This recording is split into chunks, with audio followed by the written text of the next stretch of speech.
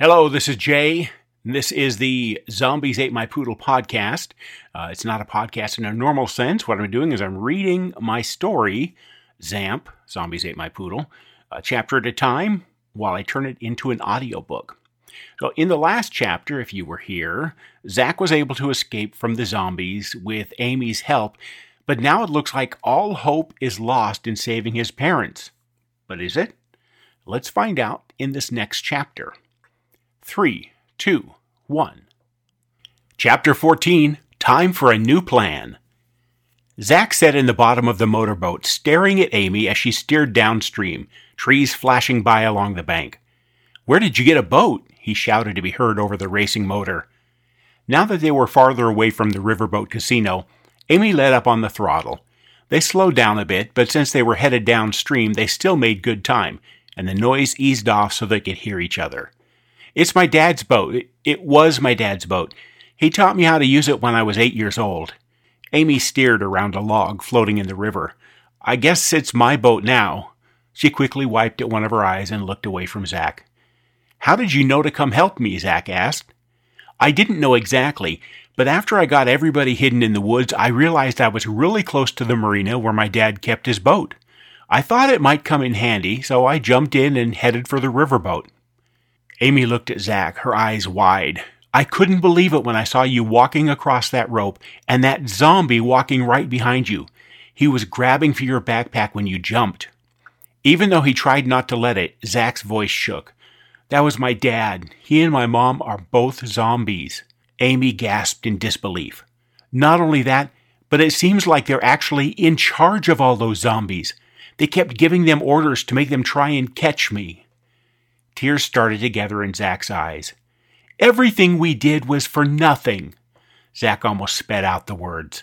"My parents may not be dead, but they're zombies, and that's just as bad."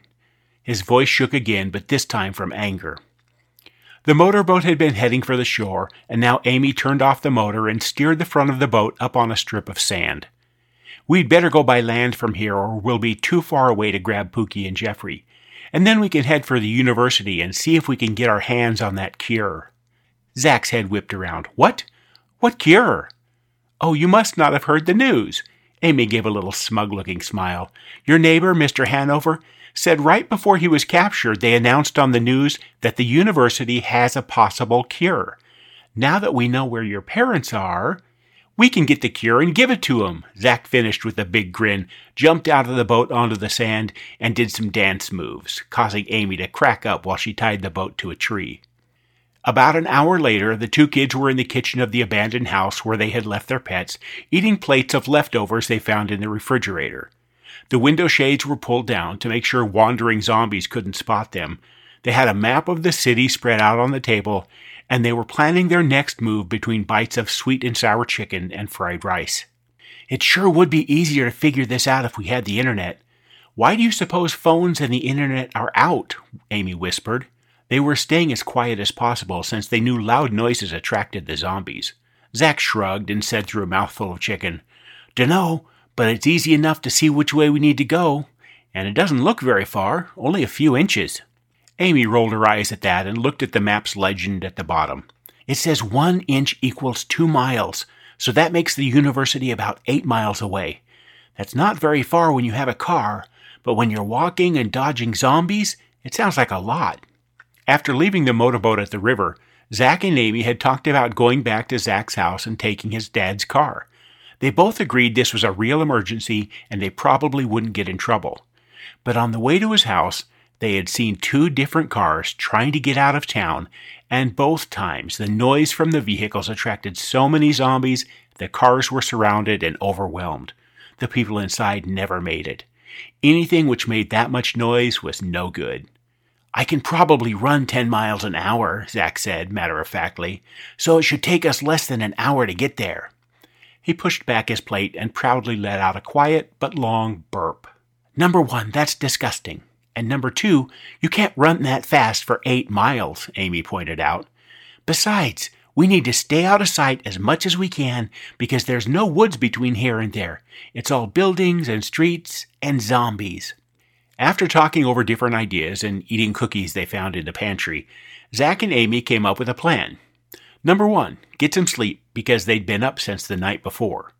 Number 2, head for the university at 3 a.m. so the darkness would hide them. Number 3, get 2 doses of the cure. Number 4, sneak back onto the Riverboat Casino and cure Zach's parents. Amy wanted to try and come up with some more details for that last step, but by that time both kids were yawning and struggling to stay awake.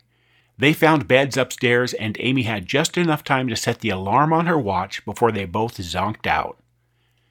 Meanwhile, less than 2 miles away at the river, Zach's parents continued making new zombies. They were going to need a large zombie army in order to trap their son so they could become one big happy zombie family. Or maybe they just have him for a snack. And that is it for Chapter 14 of Zombies Ate My Poodle. I'm only going to remind you 17 more times that you can get a copy of the complete Zombies Ate My Poodle book in paperback or Kindle on Amazon, or as an ebook from Apple Books. So in this chapter, they've got a new plan to find the zombie cure, but to do that, they'll need to sneak through the city without getting munched by zombies. We'll find out how they're going to do that in the next episode.